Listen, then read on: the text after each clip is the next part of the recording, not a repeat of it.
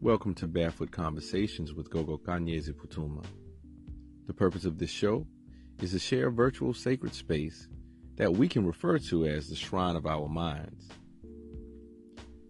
I wonder, upon seeing the title, Barefoot Conversations, I wonder what your thoughts were. And if your faces were looking clueless, trying to figure why I would want for our conversations to be shoeless.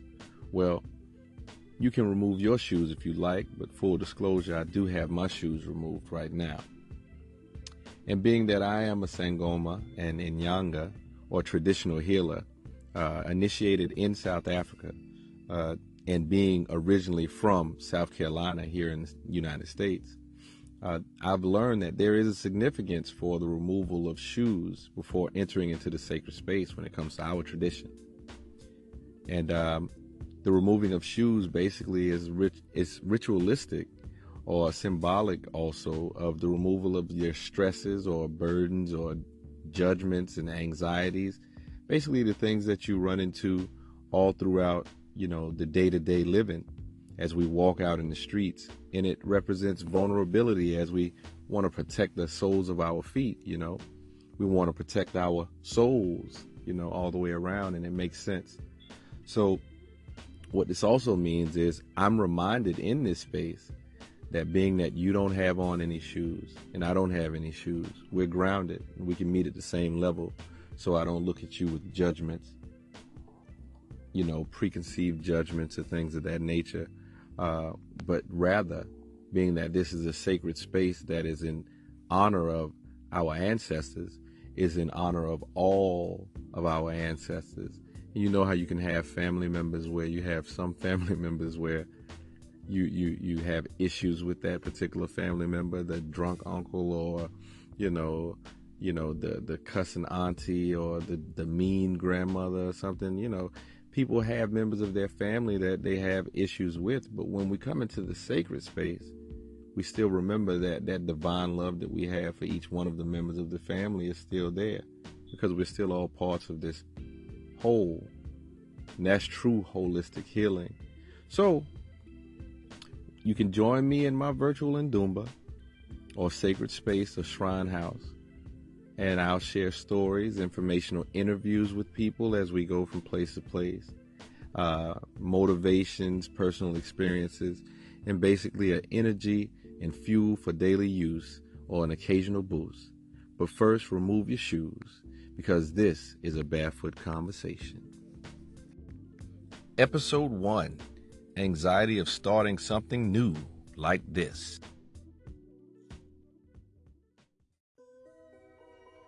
As the title suggests, today I want to talk about starting something new and the anxiety associated with that. Have you ever asked, why do I feel so nervous about starting that podcast? Well, I'm asking myself that right now. And now that I've started, I've got to be honest, it feels good because I'm taking a step forward. I see it like journal entry or documentary, phone calls, roundtable discussions, and things of that nature. So if I can change the way that I look at it, my perception, because perception is a prison, perception can actually put us into a position to where if we feel that our perception of seeing a thing is the only way that it can be seen, it can be used against us. For instance, what if a person has a fear or anxiety of, let's say, a ghost, a great big monster ghost? If that particular ghost is just there as a figment of their imagination or in their mind, then that means it's also possible that you can make that big scary ghost also be changed into Casper the friendly ghost within your mind as well. All you have to do is be able to change your perception or the perspective outlook on how you're seeing what it is that you're dealing with within your life.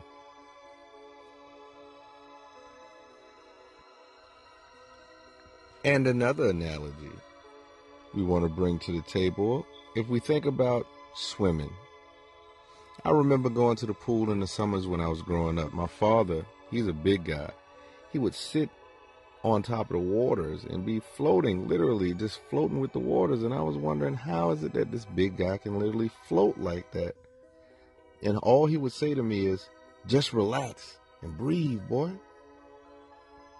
And I could not understand what that meant because I was so afraid of drowning in that water, which is known as aquaphobia, a fear of water. And that's very interesting because when we talk about water, water is a very symbolic thing when we talk about African spirituality and traditions. In the Zulu, the place where all our ancestors come from, we refer to or reside in are the great oceans, or the Wanamakulu. Not just talking about waters, but talking about energies, all the energies all around us. Just like in ancient Egypt, it's known also as the waters of noon. So we're in a vast ocean of energy, but we're finding ourselves being afraid to drown in the water that we're a part of. So, what levels of fear are we experiencing, or what levels of aquaphobia are we experiencing within these waters or oceans of energy of our ancestors right now? Are we equally distributing our weight and allowing ourselves to flow or float within those currents of life? What practices could we use to help us be able to flow better and be able to lose the fear and anxiety of floating or ascending to whatever goals it is that we set? One suggestion that I could use first is, if we feel that we're in a place to where we just are trying to figure out, what can I do to actually get back to the happiness that I need and the confidence that I need in order to be able to float on in this particular life. One thing we could say is create a sacred space to where you can be able to take yourself literally, physically, mentally, and spiritually away from all the people around you in order for you to be able to go inside yourself. One way that you can do that is you can go and set up a particular shrine within your house. I would suggest that you be able to get like a candle or something where you have family members that you can have like a memorial be able to set up, where you have pictures, if you have family pictures in an area, and that be the place where you sit, or just be able to spend some time in remembrance of the people who you come from. If you can do this on a regular basis, just get into doing that for yourself. That gives you a foundation, a grounding, if you would, for you to be able to stand from, so that you'll have confidence in yourself because you'll remember and identify with where you come from. So that's the first step that I would say in getting towards being able to get over the anxiety of starting something, right? 2, if you can start getting into a regular meditation time and get into a practice of meditation, bringing your mind to a focal point like that candle we spoke about earlier, using that for memorial purposes. You can also use a candle for focal purposes and meditation. Meditation is getting to the center of yourself, basically, and being able to release all expectations and things of that nature. And yes, that's easy to say, but yet it is a practice that can only be done and experienced before there can actually be true comprehension. So, just like Bruce Lee says, be water, my friend. And then the third thing I would say too is, just like what I'm doing by way of this podcast right now, take action, because whatever goal is set up will never be scored upon if you don't take the shot, period. So once we've done that, then we can set the goal, then we can take the shot, and then we'll score.